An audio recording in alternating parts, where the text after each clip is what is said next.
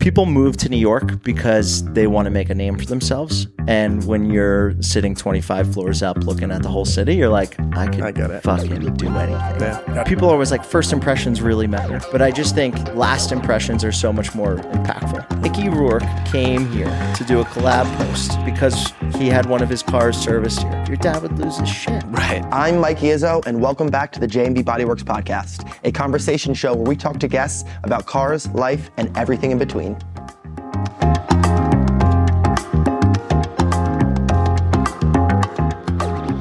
Welcome back to the J&B Body Works Podcast. Today we have a very special guest that I'm super excited about. This is Nick Dio. He works with VaynerX and VaynerMedia, and he's going to tell us a little bit about his story, how he started working for Gary.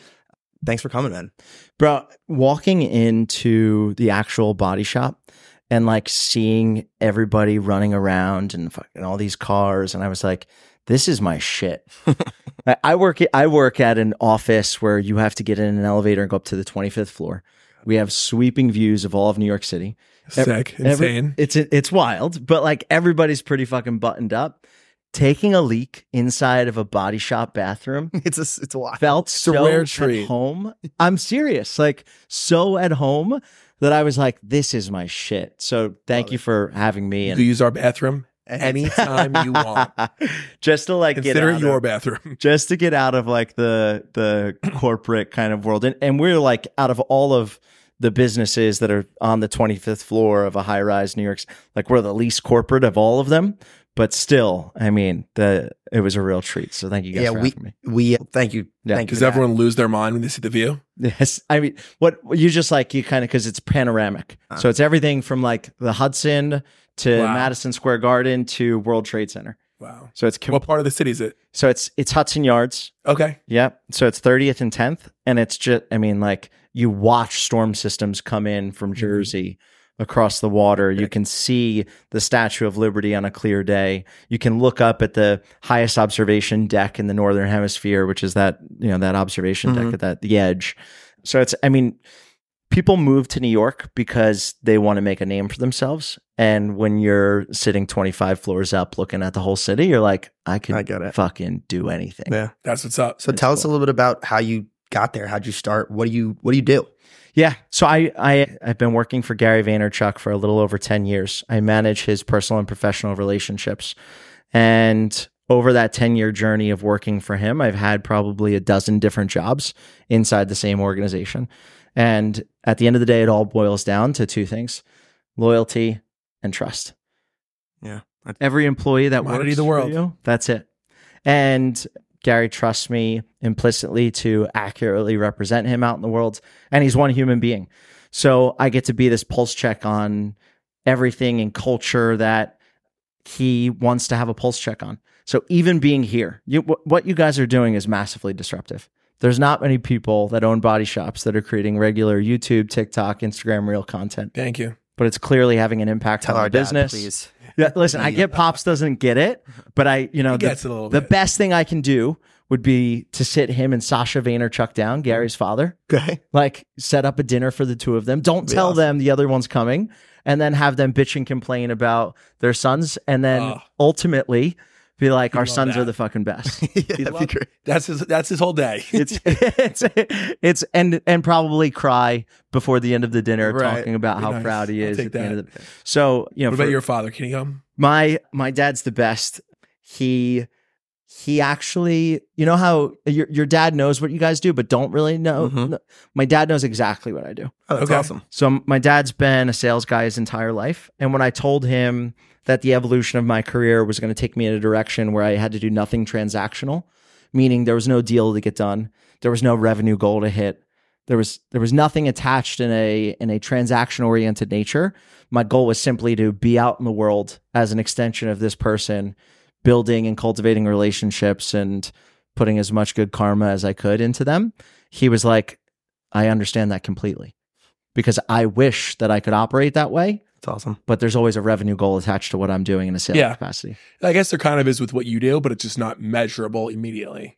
Yeah. And I think like that is measurable. If you start from the place of measurement of how am I going to measure this, you're going to fail. Right. And I think with even what you guys are doing right now, everybody wants to know, like, all right, how does 50,000 followers on a social media platform translate into us getting 5 more cars a week? Right. And you're like, I don't know, dude, but it will. And it's probably a similar spot like where you're in, where no one knows exactly what strides you've made, what movement you've made, but you, and you know it on such a small scale. Like you could feel every little step. Right. And like, it's not always the easiest to explain to someone or to translate that or to prove that, but like, you know where you're at, the momentum that you've built, and you feel it. People want you to be a completed sentence. People want you to, I own an auto body shop. Deep. That is deep. That's I'm deep, a lawyer, a doctor, I'm an actor, I'm a garbage man. A content creator. Period. Yeah. I'm a father, I'm a mother, period. And when you start to add hyphens to the end of those sentences, it fucks people up. Yeah. So when you say, like, for you too, when you start to think about how you explain who you are in the world, you just like go to the most deliberate, immediate. It's the easiest way to explain. You know what this is. Period. I'm a body shop guy. Yeah. That's it. We fix cars. That I've makes sense to fixed cars. everyone. Yeah, that's it. But when you really think about it, and all of your interests and all of your passions and all of your hobbies that you're currently, itching and scratching simultaneously as you venture out into creating content and doing different things, like all of those elements of your personality actually open up the amount of people that enjoy watching you, spending time with you, hearing from you exponentially. Because I'm not just a car guy. Yeah. I am also a fan of this professional sports team. I also enjoy eating this type of food. And for me, my entire world is recognizing how vastly different we all are, but how eerily similar we all are. Meaning, I've never spent more than an hour in a body shop in my entire life. But and that is your entire day every day. Right. But there are so many things that actually make us like this. Yeah. Even though we have vastly different lives. So how do you do that? How do you find yourself doing that? How do you make that connection with people? The best. You just common ground. It's insane. It's the easiest thing. You look at somebody and you say, out of all the things, like you can look at what they're wearing, the signals that they're putting off in different ways, the music that they listen to. For me, like the way that I do it is I try to establish a mutual connection with the person that it goes beyond just physically what they're about. So like the story about your dad, right? And I think about Sasha Vaynerchuk. And I say to myself, okay, these are two guys that have grown up in a family business their entire life, that have probably the deepest relationship you could have with a parent because of the amount of sheer time that they've spent with them. Yeah. Yeah. But it's so textured and colorful. But like in terms of like really knowing and feeling like universally connected to somebody, these guys probably have the closest relationship you could have with a parent, because most people turn 18, go to college, go out into the world on their own, right, and then they live hundreds or thousands of miles from their parents. So I think about all of the things that make somebody unique, and then I try to establish some commonality between those two things. And like it could be something all of us need to be better at is being curious about the other person. Right. So it's like, it's more than just like, what do you do? Where are you from? You ever get into any type of networking situation where you're meeting new people? It's always, party or something. What do you do? Where are you from? Yeah. It's like a song. What do you do? Where are you from? What do you do? Where are you from? And I try not to go in that direction. Yeah. One of the questions I've been asking when I get into a situation like that as of recently, and it's helped a lot, is as soon as you ask that first question, you got to get to the why. Like, what do you do? Okay, you're a coach. Why do you do it? Yep. And it can be weird to make that transition because it seems a little bit less casual. Yep. But that's always where the meat and potatoes is. When you think about the amount of people you interact with in a single day, people are always like, first impressions really matter, and I agree. First impressions matter. You meet somebody, are they present? Do they shake your hand appropriately? Do they, they look you in the eye? But I just think last impressions are so much more impactful. Meaning you meet somebody, let's say out at a dinner, and then you go the entire night, you have amazing conversation. You feel like you've actually gotten somewhere with somebody. And then before the end of the conversation, how do you cement that relationship? How do you actually tell them that you enjoyed spending time with them, that you would do this again? How do you follow up after that? And I think for a lot of us, especially you guys, you're meeting so many people so often. And what you're doing really well is you're taking care of people. People come in, their shit is fucked up.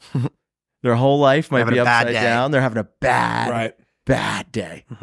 And you guys make people feel taken care of, secure, hopefully most of the time, right? You're giving them a solution. People are leaving us, $500,000 cars. They want to feel comfortable, and they want to know that at the end, we're going to give them what they want. And then when they come back and things have made a 180 and their life is back together, they're not as emotionally charged, and you guys are giving them the keys back to their vehicle that has been restored to what they know it as. It's an incredible lasting impression where they're like, how can I create that again and again and again and again? You guys get to do that, and you're just inherently doing it because it's part of your business and how it's set up. Industry. But I just think a lot of people, even listening to this in different ways, could apply that same thinking to anything that they do professionally or personally. Can we get a little more into how you got here and the evolution of what you've been doing to get here? Yeah, for sure. I think who you spend your time with is critically important to the person that you ultimately become. So I was a kid that grew up at the Jersey Shore, and I had Point Pleasant? Point Pleasant Beach. I was a Jersey Shore kid, right? Like I grew up lifeguarding, and it was amazing. I was the first kid in my family to go to college. And where was that? Rider University. Okay. So my best friends from high school were like, yo, we're going to go to college. And I was like, that's awesome. Never thought about it before right now. Where are you guys going? And they're like, we're going to go to Rider University. I was like, great. Me too. Me there. I'll see you there.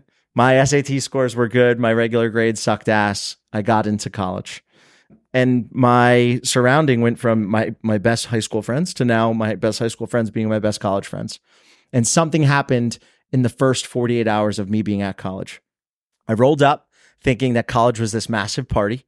And I literally brought I think it was like an ounce of pre-rolled joints. Nice. Because I was like, I'm going to make friends with everyone. It's a great way to do it. You get a joint. You get a joint. You get a joint. First night, went out to a party, got back to campus, walked around campus with a bag full of joints, handing them out to people. Literally? I swear to God. Wow. There's How much did that cost? There's a video evidence of this.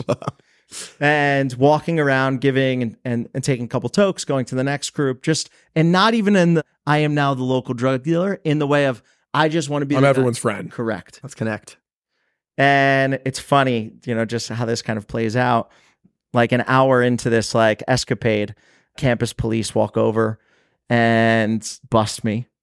The next day, I'm in the dean's office. What year was this? 2010. Okay. Yeah. The next day, I'm in the dean's office, and they're like, hey, we have a zero tolerance policy. We are kicking you off campus. You can never enter a dormitory on campus ever again. Wow. But you can continue going to school here. So they gave me the money to go and find off-campus housing. Basically, They gave you the money. what I was going to pay for on-campus housing, They gave it back. they gave it back to me. Right. And It's always his money. I went on Facebook, and this is a pretty pivotal reflection of why I am the way I am today. I went on Facebook, and I reached out, and I was like, yo, I need a place to live. And I got connected. I was 18 at the time. I got connected with a bunch of guys that were 21, 22, and 23 that went to the college a couple miles down the road that were graduating, either getting their master's or working professionally in the area, but had real jobs. Okay. So I went from an 18-year-old fucking around with my 18-year-old friends to an 18-year-old fucking around with guys that were Pretty much adults. starting their life in a real way. And I would watch them get up at 6:30 in the morning, drive their Mercedes to the train station, get on the train, go to Jersey City, work at Goldman Sachs. Right. I would watch them get into their scrubs to go to the hospital because they were in their residency. And I was like, this is what it's supposed to be. Like this is Real world. Correct. And it just like that, by the people that I was hanging around, completely changed the way that I thought about my own trajectory and what I wanted to be in the world, just by simply hanging around the right people. And my guys from high school, still my boys, godfather their kids, I love them, love them forever, But it was really important that I changed my surroundings, and I was able to do that. And in that process, Gary, I read one of his books. I saw a video of him online talking about you could turn your passions into your profession. And he was talking about if you've got a real energy for the Smurfs, that you could start a blog and advertise against it, and you could Smurf it up I think Smurf it up was the famous line. Smurf it up. On stage, him screaming at people, you could Smurf it up. And I was like, this dude is out of his fucking mind. This is my guy. But there's something here. And I tweeted at him, said, hey, I want to come work for you for free. And he essentially was like, I will take you if you never go back to college. Wow. And as the first kid in my family, I was like, for mom, for dad, I gotta finish college. So I finished college, resurfaced this tweet, and through a couple of different ways, I finally got the job as like an unpaid intern. And then over a decade, climbed the ranks. And what I realized in that process that's more important than anything is if you're curious enough to seek out experiences that go beyond the realms of what you're comfortable with, you'll end up in a place that's better than you could have ever imagined. 100%. So like, I didn't know how to produce and direct television commercials, but like, I was the kid that knew how to use Snapchat, and they were like, this Jake Paul kid wants to shoot a Snapchat commercial today for Sour Patch Kids. Do you want to direct it? I'm like, fuck yeah, I do. Wow. I've got the craziest photos of, a young Jake Paul and I, like, 2015, 2016. Just, wow. Yeah. And it's always been Disney Channel. Yeah. He must have been. I think the falling out might have just been happening, but like, it's been that repetition of putting myself in situations where other people would have been like, nah, I don't fuck with that. It's unknown. It's foreign. I'm uncomfortable. Get me out of here. And I've just said, I'm going to go, instead of dipping the toe, cannonball all in and see where I end up. What was it like? What was the feeling like when you got that tweet back from Gary? Like, do you remember that feeling of getting that back? Yeah. What's really cool about it is you go through a series of emotions. You go, holy shit, I can't believe this person acknowledged my presence on this earth, to that's a regular fucking person. Mm. And I think for you guys, as you're, you guys are blowing up, there's got to be this wave of like crazy of, I can't believe so-and-so is in our DMs, or right. I can't believe we're servicing so-and-so's vehicle, to like, no, that's like now my homie and we're friends. So that was actually a question that I wanted to ask you, because since things have been in an upward trajectory, I've been like a little anxious. Yeah. Because I think it's what the influencers call like imposter syndrome a little bit. Like, I don't know what the fuck I'm doing. And so as things are starting to pick up, we have a video that's got 1.8 million views. Yeah. That means 1.8 million people have had to see my ugly mug. And it's like, shit. So did you ever feel like that? And if you have, how do you deal with that anxiety? I've got a really good remedy for this. Nobody knows what the fuck they're doing. And the cool thing about what you guys do is you have one area of your life where you know exactly what the fuck you're doing. Like, it would be very hard for anybody to come in here and challenge you guys on the thing that you know the most about. Right. Very hard. What's really cool about that is that you guys actually have interests and passions that you're pursuing outside of the thing that you know remarkably well. Now, where people get fucked up is they focus all of their energy on one thing, and then they wake up one day and they realize that I am completely inept and incompetent in a lot of other areas of life. Right. And I am not an interesting human being that people actually want to be around. I am a specialist that cares deeply about one thing, and people respect me for that. But I have no understanding of the way all of these other things in the world work. And I think what you two are doing right now is you're saying we are remarkably good at one thing, but we have all of these other interests, hobbies, areas of cultural overlap that we enjoy spending our time doing. And we're going to show those things, even if we're not categorically experts in that given thing. Right. So I think your, whatever insecurity there is actually your biggest strength and your biggest asset. And you got to lean way, way, way, way into that. But like, everybody thought Tiger Woods was like the guy, right? Right. He's been on camera since he was like 3 years old as like the guy. And then we all watched his world fall apart because the only thing he knew how to do remarkably well was swing a golf club. And we're like, oh shit. So I just think you guys should lean in as much as possible to culture, whatever things kind of interest you, continue scratching those itches, continue going outside, because more and more people are going to connect with you guys in different ways because of all of the things you like, whether it's art or cars or music, whatever it is that make you guys uniquely you. Just lean into that. I think what you said a minute ago was like one of the most powerful things. I've thought of it before.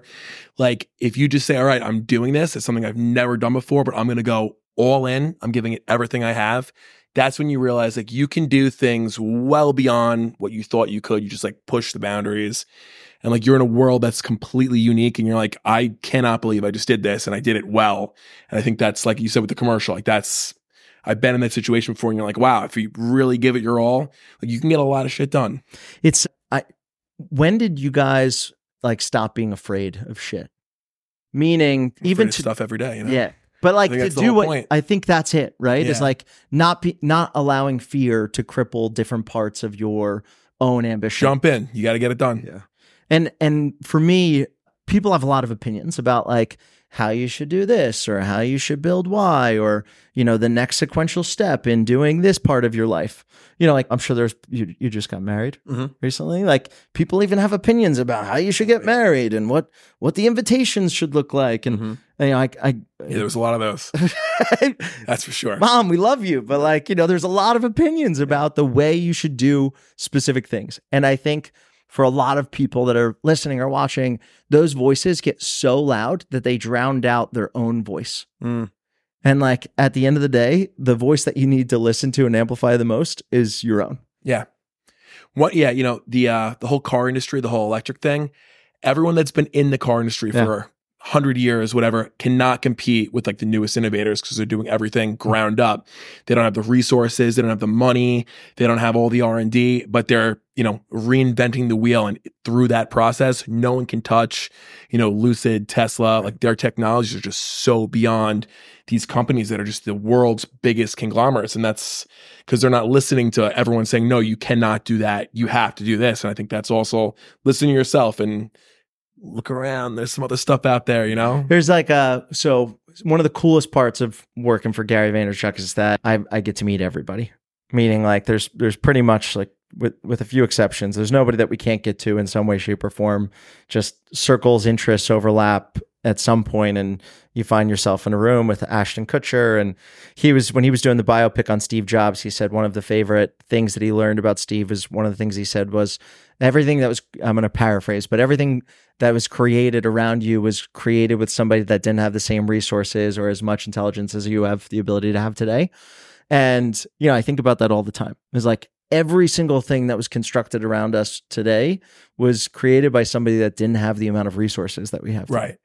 So like, even though like you built that company 60 or 100 years ago and it was badass, like I've actually got more access to things than they have today. 100%. And it's, I mean, when you think about the evolution of technologies in a lot of ways, I think that's a really liberating thing. Yeah. And a lot of people, unfortunately, that go out of business, they often rest on their laurels, they get stuck. Right. And I think those are some of the louder voices too, where they don't want things to change, but the only thing consistent in life is change. Yeah, that's one thing that I give Dad so much credit for is I feel like he's never been the guy to be like, I'm not doing it that way. He is trying to constantly innovate. If a new technology comes out, he wants somebody to come in and give us a demo. He wants to try it. And I kind of think that in some way, shape, or form, that's a little bit of what's going on in his head with this social media stuff. I think he, to an extent, I mean, he himself is, my mom's like, let's watch a movie. He's like, I'm good. He's scrolling through. He secretly loves Instagram. Yeah. So I think he sees the power of it to a certain extent. He gets stuck in a deep scroll hole every night. Oh, yeah. It's, you know, it's funny because it's just, they had the same 12 television networks that were feeding them stuff. Right. And it was just a different version of it, you know? And yeah, I think when you can contextualize what you do for in a way that your parents can explain it, right? Like that, there's a little bit of an aha moment that happens at that point, meaning Pop's into sports. No, just work. What's work? Literally. The Rihanna song. Okay, and the grandkids. Now he's obsessed with the grandkids. His favorite movie, has he got a favorite movie? The Pope of Greenwich Village. The Pope of Greenwich Village. Okay. Who's Classic. The lead actor in that? I think it's Mickey Rourke. Yeah. Amazing. Yeah.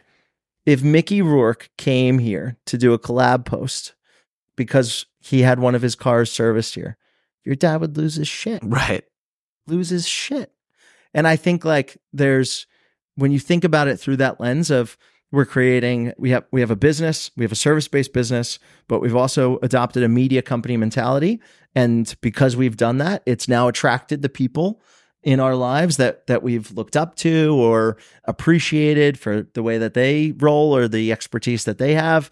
It's pretty fucking cool. And I think for a lot of my friends that have built family businesses, that's kind of like that's when things change, is when the parents can contextualize what they do in a way that really makes sense to them. Right. Yeah. And it seems like that's a lot of what Gary's story is about. It seems like he had a similar situation to us, and he went into his dad's wine company and tried to do something different and spice it up. And so for people that don't know, his dad owned a liquor store called Shoppers Discount Liquors in North Jersey.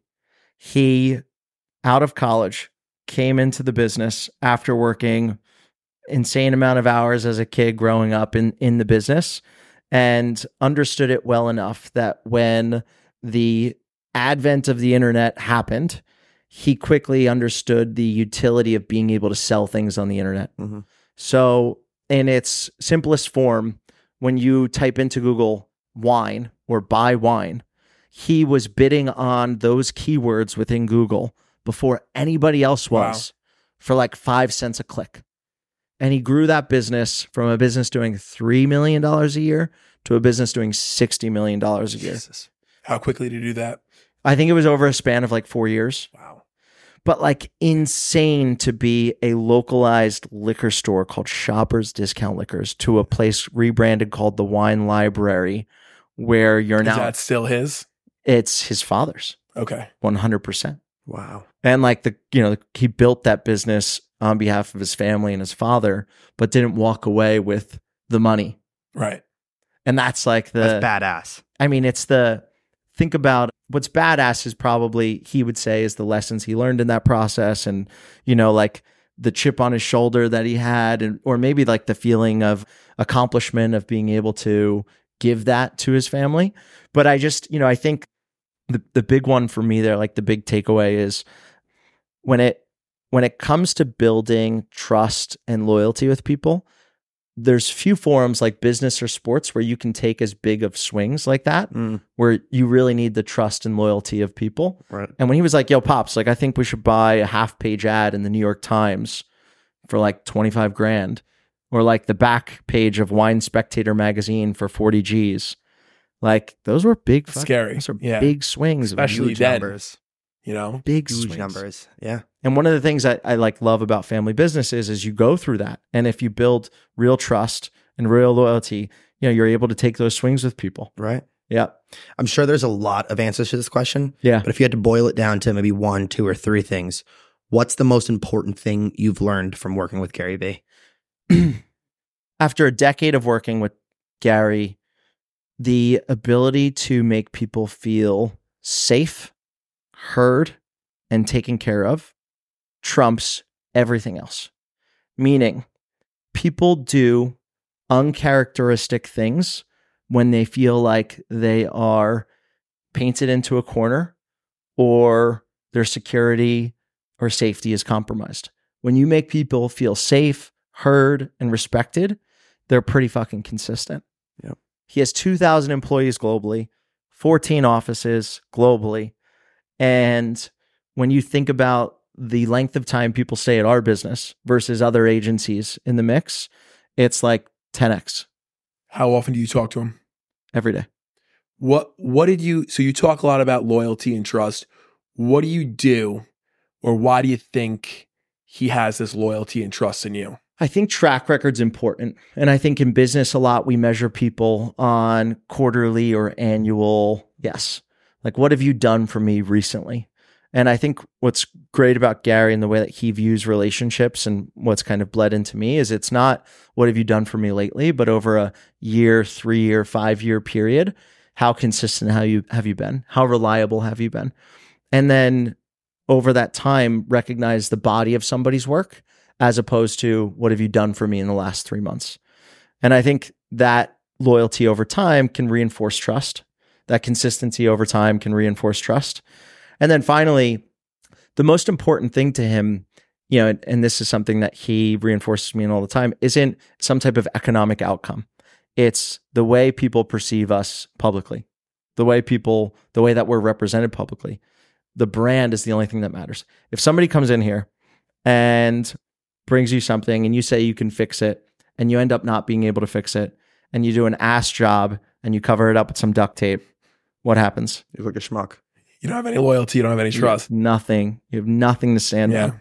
And if you give them back that same product and you say, I couldn't fix it, it didn't work, you've got to go somewhere else, they might be disappointed, but at least they know that you're an honest person. Stand-up guy. What does he do that lets him keep your loyalty and trust in him? Because removes all fear. There's no fear. He lets you move. Lets me move, but if I fuck up or I do something wrong, I'm not afraid to say I fucked up and I did something wrong. You won't get shot. Yeah. And a lot of people, they operate from a place of fear of, oh shit, I missed a meeting. Oh shit, I didn't follow up about something.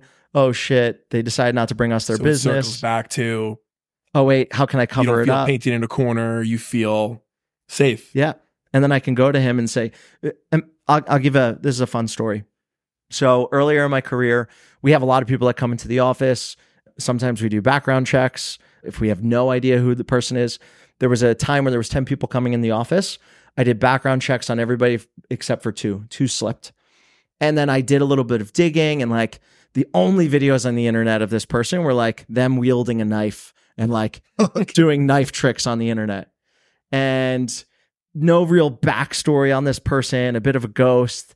And I call Gary at 6 o'clock in the morning and I'm like, gee, I fucked up. Like Hashling and Slasher is coming.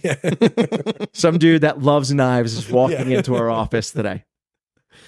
And 6 o'clock in the morning, this guy hasn't even had a sip of coffee yet. He's barely has his eyes open. And he goes, okay, give me 3 minutes and I'll call you back. Calls me back in 3 minutes. He goes, I'm not worried about anybody hurting me. People are not coming to hurt us. The only thing I'm worried about is our reputation, period. This guy comes in the office and we're all sitting down in a meeting and He pulls out the biggest knife. Gary says the funniest thing ever to disarm the entire situation, which like went along the lines of, I bet you love slicing liberals' throats. And we all erupted and it was hilarious, but he removed all fear from the situation, from me, from somebody else, like Defused the bomb. completely. And he's remarkably good at doing that time and time and time and time and time again. So I just think, even for the people running around here that are, they might fuck up something and then they're afraid to tell the boss because I scratched something that's going to cost us more money. Right. I'm sure that probably happens a lot. We deal with that a lot. Yeah. And I try to tell people, like when they first start working for us, I tell people don't get fired for scratching cars.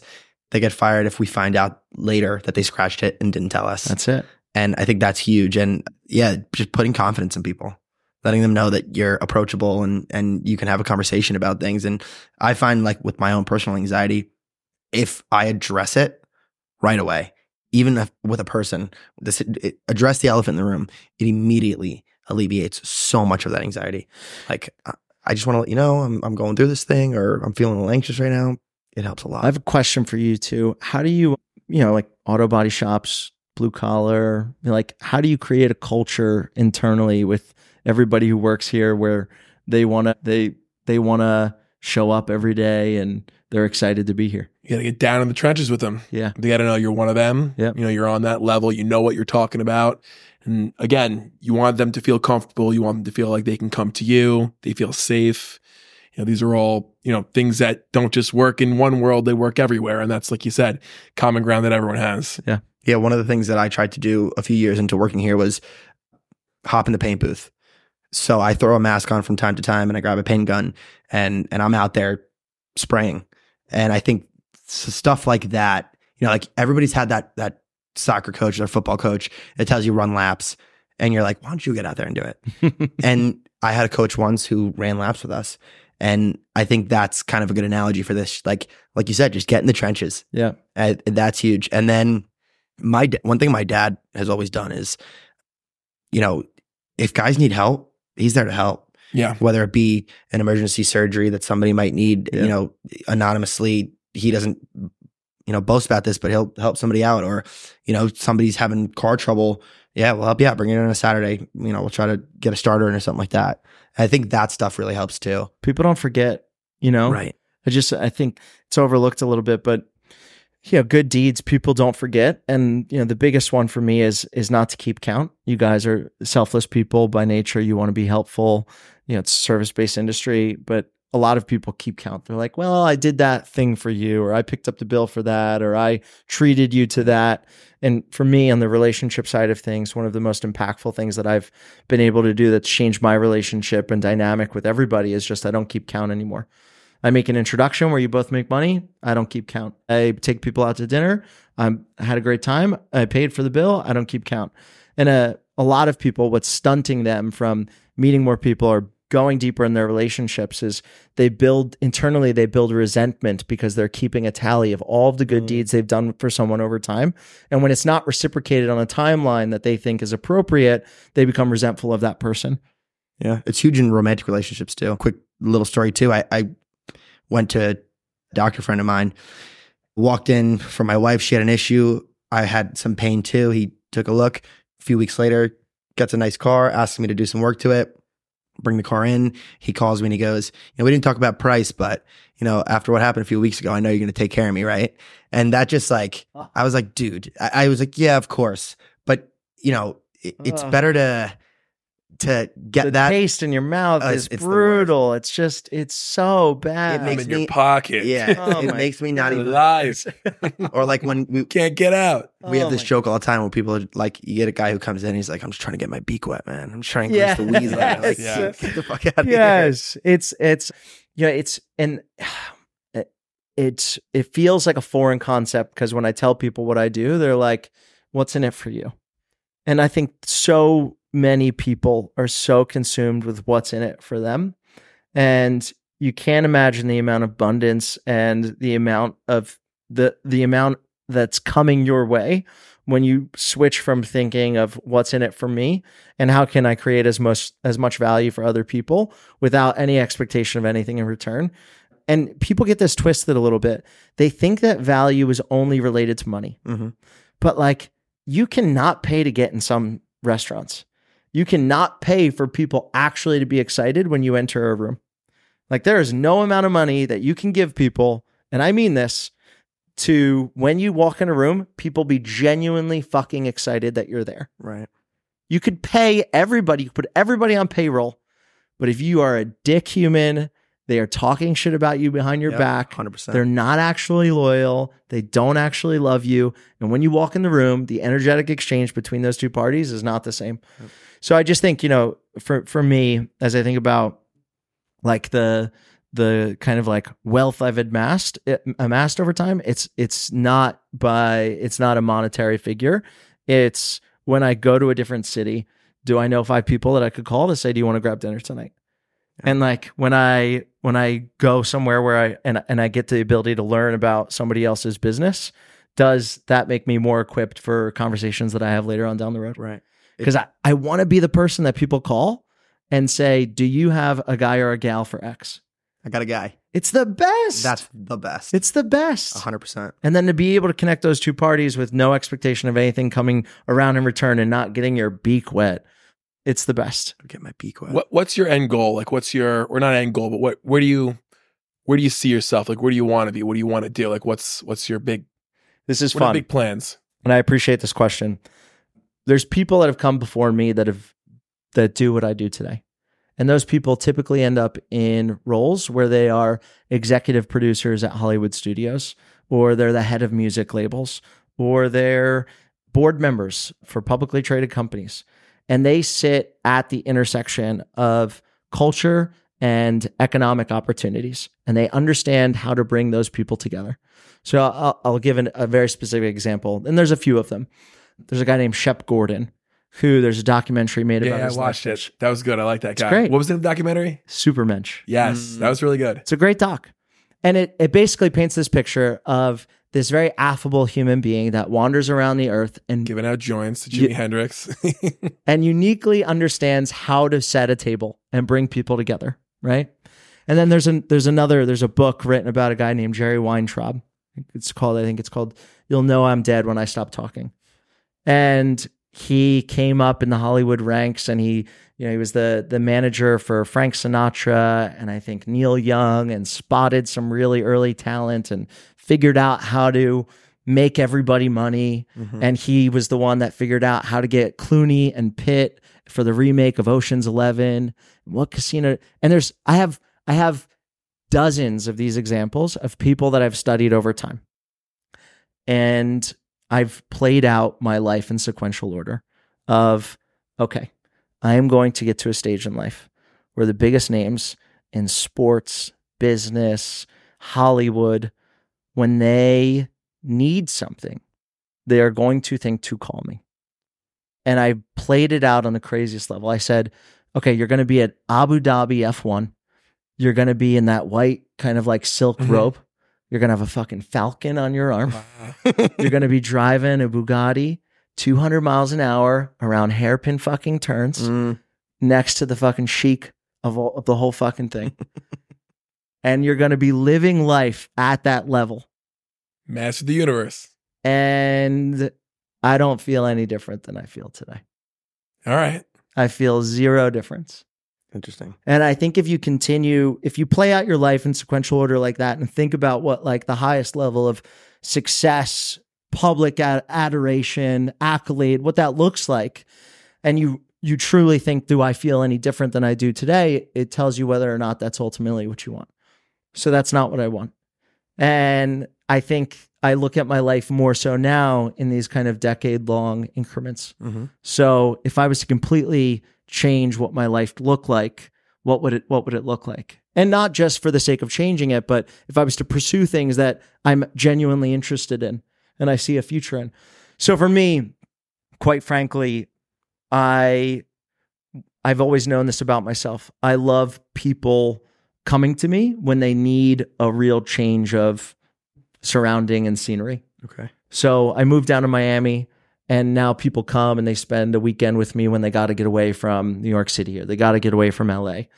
And I think if we catch up in 5 years from today, I have a farm in Hawaii on like 5 to 10 acres. Like the Superman.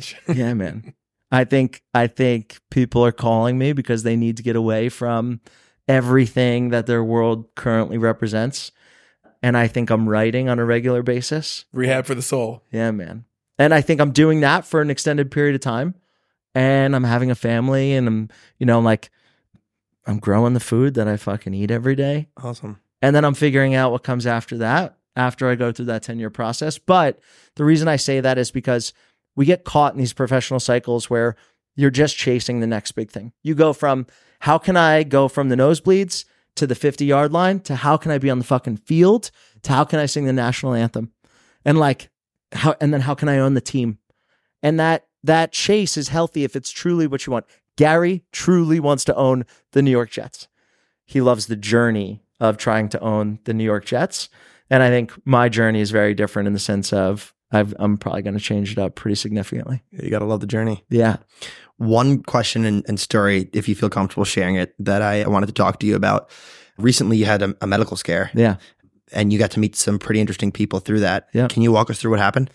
Yeah. I also want to, right after this, can I ask you a question first? Yeah, absolutely. For you two, what's, not the end goal, right? But like, what's the evolution of this? What's your answer? I love what I do. I want to do this for as long as I could possibly do it. I think I see my dad, and I don't really think he ever wants to stop because he has that passion for it.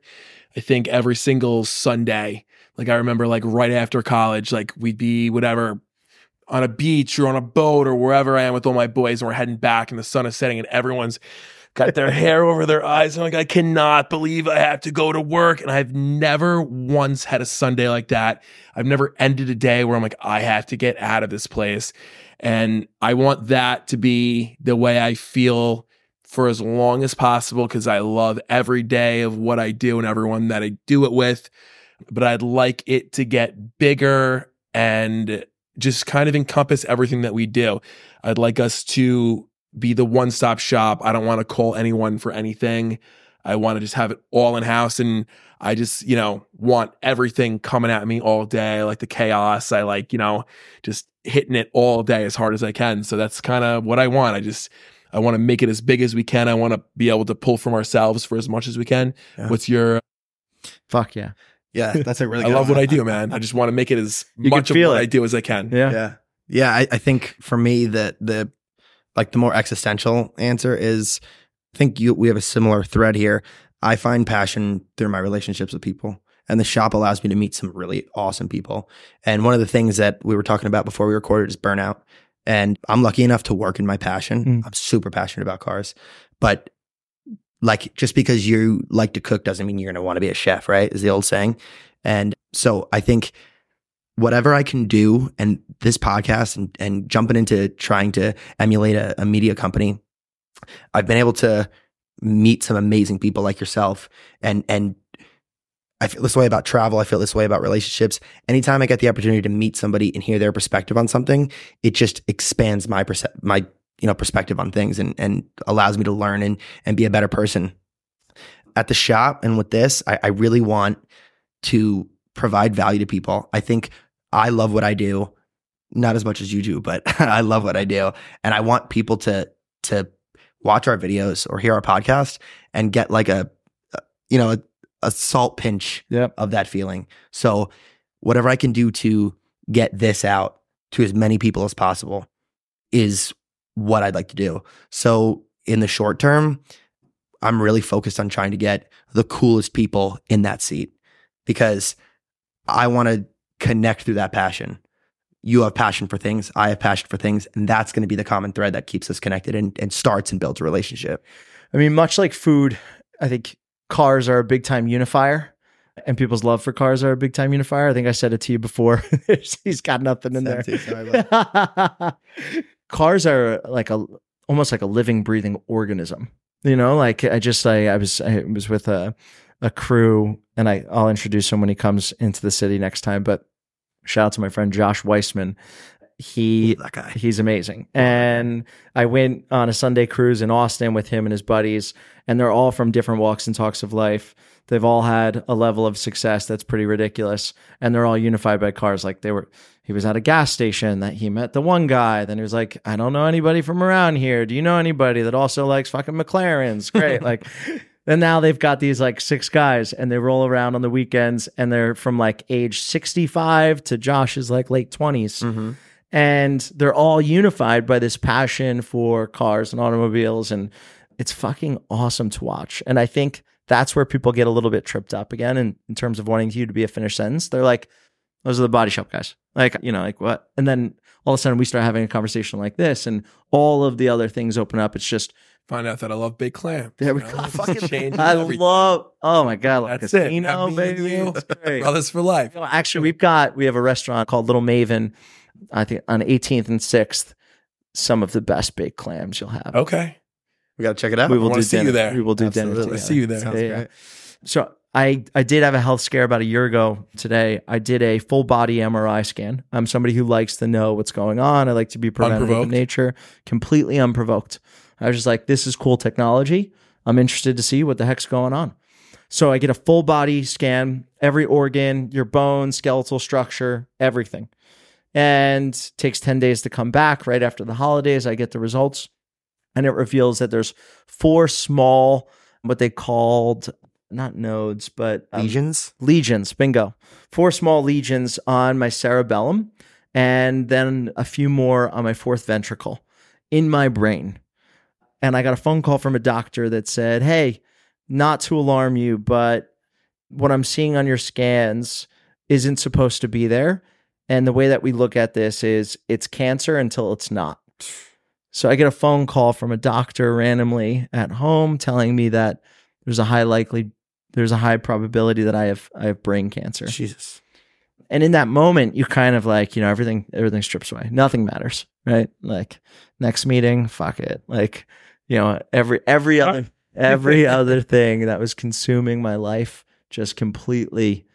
And I remember falling on the floor and just kind of being super alone. My girl was out of town traveling, and I kind of just like soaked it all in. And interestingly enough, like before I went into solutions mode, I was just like, I have to sit with myself for a little bit. And I got in my car and like windows down, and it was sunset in Miami. And I drove along the water and over a couple of bridges, listening to music and just like air flowing through the fucking windows, like sun setting over the Biscayne Bay. And I was like, this is fucking beautiful. Nothing's better. This is unreal. Got the right music going. Dude, it was very sad music. I think I was bawling, crying, but it's like fucking Coldplay or something, you know? Snoop Dogg. My Snoop Dogg playlist. That's it. And you know, I think what it's taught me is that all of the luxuries in life that we're working for, we already have them today. Yeah. They're already here. What difference does it make? None of it. It makes no difference. Zero. And you know, after that kind of like not even 24-hour period, I started to think, okay, like now I've got to address this. How do I address this? And the way that my brain works is I went, okay, who's the best doctor? Like everybody else, who's the best doctor I can get to tomorrow? And I was able to get a recommendation for literally the best neurosurgeon in all of Miami. Mm-hmm. And the only mutual connection that I had to him was through Deepak Chopra. And who's that? Deepak Chopra is... Besides the guy with the world's best name. What he means to spirituality, to like our parents' generation and our generation, is on par with like the Pope. Wow. Yeah. Meaning in terms of like a public-facing persona, in terms of what his message on spirituality means to people, it's on that level. Yeah. Probably gotta have to talk to you and explain this to. Pretty incredible. In that time, yeah. So I was lucky enough to have spent some time with Deepak, actually like 4 consecutive hours one day, pretty much just him and I, just serendipity. He was waiting to go do something. I was kind of his handler in that time and just got to be attentive and, you know, kind of take care of him in a way. And luckily his business partner and I cultivated a relationship, and in my moment of really needing something, I was able to reach out to him and I was able to say, hey, I don't know if there's anything you can do, but I'd really like to go see this doctor. And within 24 hours, I had an appointment and I walked into that doctor's office, and one of the most impactful messages that has ever been delivered to me, and I recognized the power of doctors well beyond just their scholastic and scholarly kind of education, is he looked at me dead in the eyes with the utmost confidence and he said, "It's nothing, go home." Wow. That's exactly what I want to hear every time I go to a doctor. Wow. And I think that there's actually a lot of merit to that. He was like, listen, we're going to send you for a second set of scans to get something very specific done, but you're young, you're healthy, you're a good person. There's nothing wrong with you. Go You're home. friends with Deepak Chopra. Yeah. What did that feel like? Do you remember that feeling as soon as, like, after 48 hours of just panic? What did it feel like to get that news? Well, I think we all have somebody in our family or somebody in our circle that when something bad happens to them, they immediately resort to the worst. Meaning something bad happens to them and they immediately go into the cycle of course it would happen to me. Bad thing has happened to me. This is the end. It's all over from here. And we all know who those people are, and they're me, by the way. They're abundant in our life, you know, that. And what it did for me was it gave me permission, because he was somebody that I respected and had authority, to say, there's nothing wrong with me. I'm going to be fine. It gave me permission to do that. Right. And I, you know, I like a degree of skepticism still, because I felt myself being like, but there could be something wrong, right? Almost like self-sabotaging, like, but come on, like we've got to. And I realized the power. I realized the power in that moment of being like, nothing. Imagine what you can do to your own kind of like your body by just saying, there's nothing wrong with me. I'm fine. Go home. Yeah. You create a lot of problems doing the opposite. Correct. Yeah. Some stress yourself sick. A Some people, lot. yeah, I was gonna say some stress. people think that you could stress yourself into cancer. A lot more of an emotional toll. It's a tool that I've used for a lot of people when I get a phone call now about something. And I don't say it as in a way of dismissing the feelings they might have attached to that thing. But Gary did this to me as well.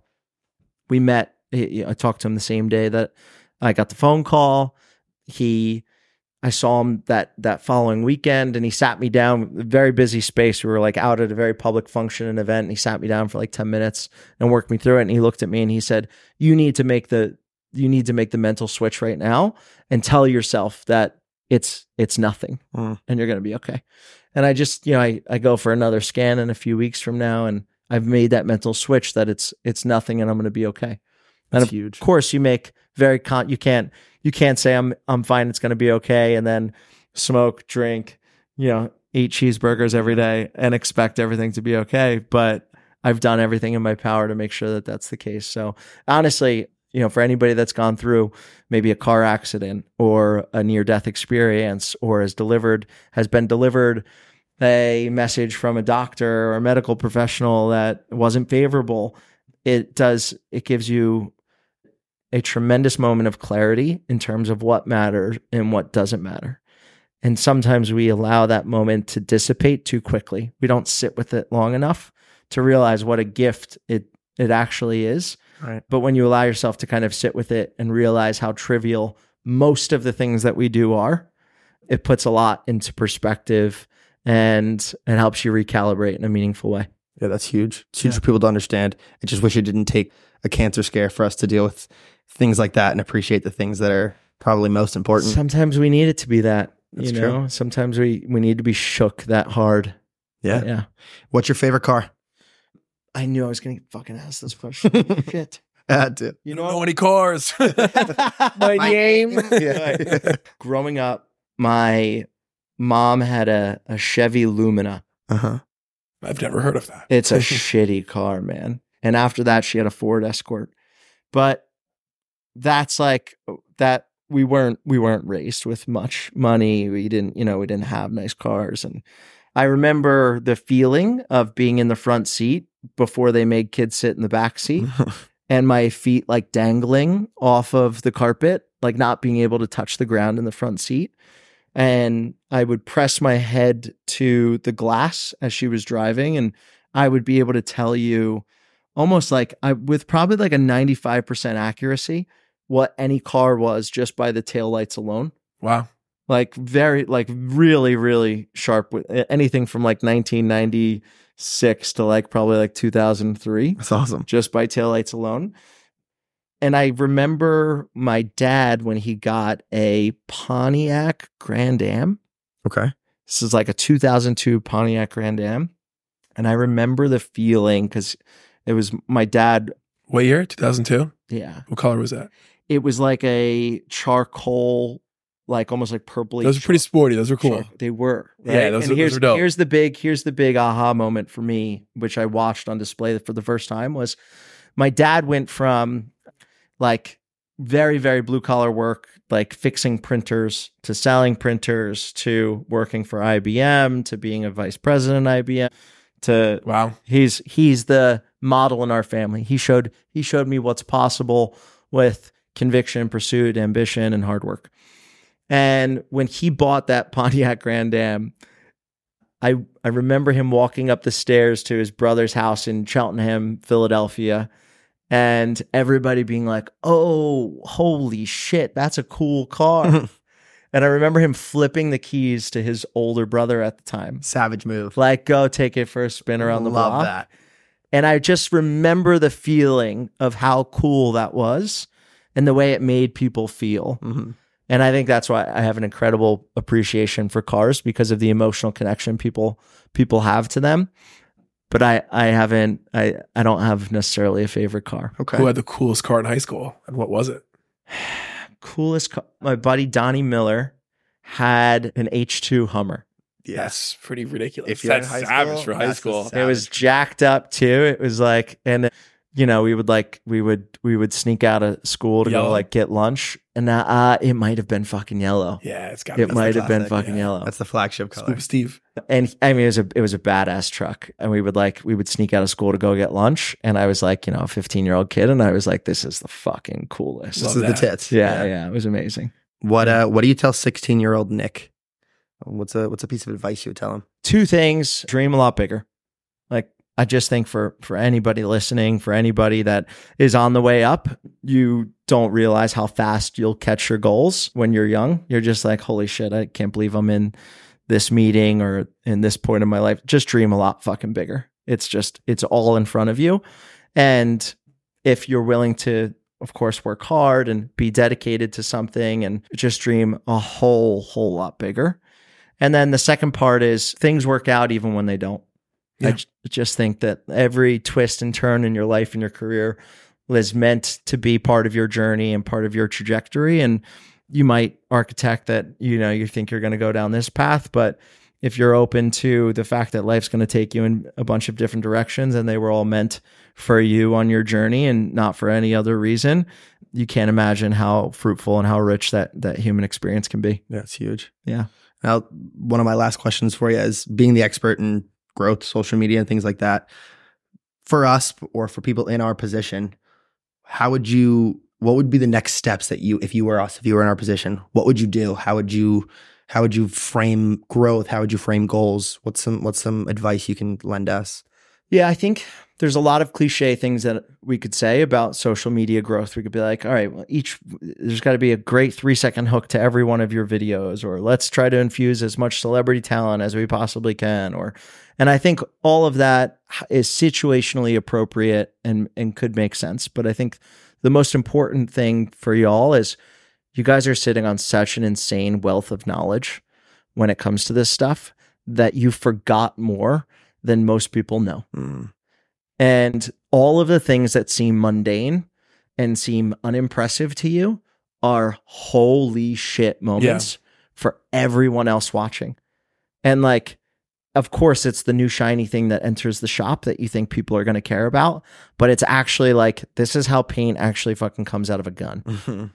And like that stuff is going to blow people's minds and lead to growth that you could have never predicted or forecasted, and be 1/100th of the actual effort than it would take to get Mickey Rourke down here to do a Q&A session. Yeah. It's a blow dad's brain. That's my, yeah. That's awesome, man. Yeah.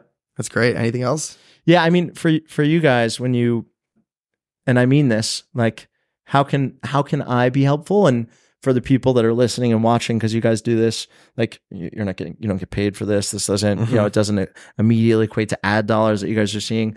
How can I and how can other people be helpful as you guys are building out this media empire? It's a good question. I'd have to really put some thought into that. I've been focusing so much on how can our guy here help us, that I haven't really thought about tagging on other people. I think that's an important thing to ask. It's always okay to ask for help. I have like 4 very interesting people that are really into cars that I think follow you, and you might not even know because you're just so in the weeds of it every day. So I'd love to. Yeah, it'd be great. Yeah. Yeah, we'd love to take those people on. And then the second part of it, which I think is important, is I know the car community is full of a bunch of really incredible people that also are know-it-alls. And what I see you guys putting out into the world is overwhelmingly positive, optimistic, playful, educational, and is not kind of like know-it-all behavior. And if I was going to ask of anything from the community and the audience, it would simply be to mirror the way in which you engage with people to other people. That's a good one. That's really nice. Because, and I mean this, what I see from Gary all the time is like, a lot of people are skeptical about the message he's putting out into the world, but it's at a place now where he not only responds to those people with a bit of optimism or humility, but so do 15 other people. Right. So he doesn't have to fight those battles anymore. And I just think in a world where there's probably a lot of ways, especially as we lead up to an election cycle, there's a lot of tension that already exists online. If there's a world in which, and I know this is just the nature of the internet, so I don't want to sound too utopic when I talk about it like this, or altruistic, like if the people that really, really appreciate what you guys are putting out into the world could just mirror that a little bit more to maybe some of the haters, the skeptics, and the trolls. That's huge. Yeah. So I want you to take some time, plug and promote what you have going on. Where can people find you? Yeah. What's something you want to talk about, this charity thing, this 15-year goal that you have going on? Yeah. I mean, the most important thing to me is quite literally making Gary Vaynerchuk the most relevant, accessible, relatable public figure in our country. I got a good podcast you can come on if you want. How many episodes are we at? This is 8, 9. Oh, this is big episode. He's a big 55 episode guy. All right. So 5's his favorite number, maybe episode 55. All right, we got a goal. And by the way, most podcasts don't get past episode, I think it's 21. Like 90% of podcasts fail before episode 21. So just push past on. 21. Yeah, become an adult. And that honestly, that's the most important thing to me. A lot of people are like, how can you be so deeply in service of another person? And I think for me, it's important to realize that your dreams and ambitions can fit as many or as little people as you want to inside of them. So how many people work currently at J&B? 65, 67, something like that. It's insane. 65 people's dreams and ambitions fit within the dreams and ambitions that you hopefully have. And that's what you're trying to architect. Right? Yeah, exactly.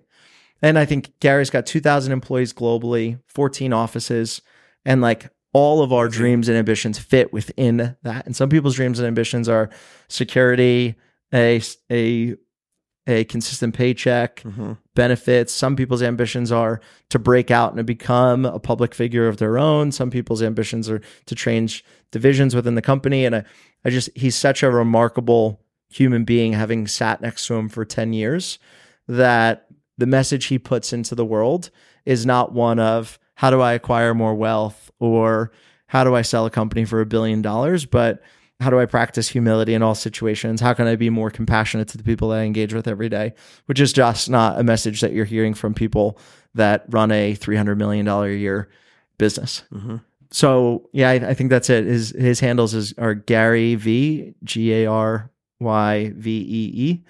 And if I can ever be helpful to anybody listening in any capacity, my handle across everything is Nick Dio, Nickdio. Huge. Yep. Is that your full last name? Last name is Diodato. Good Irish name. Yeah, I was going to ask if you're Italian, but that answered my question. It's actually translated into God-given. So Dio means God. Like that a lot. Dato means given. I didn't learn that until I was in Italy.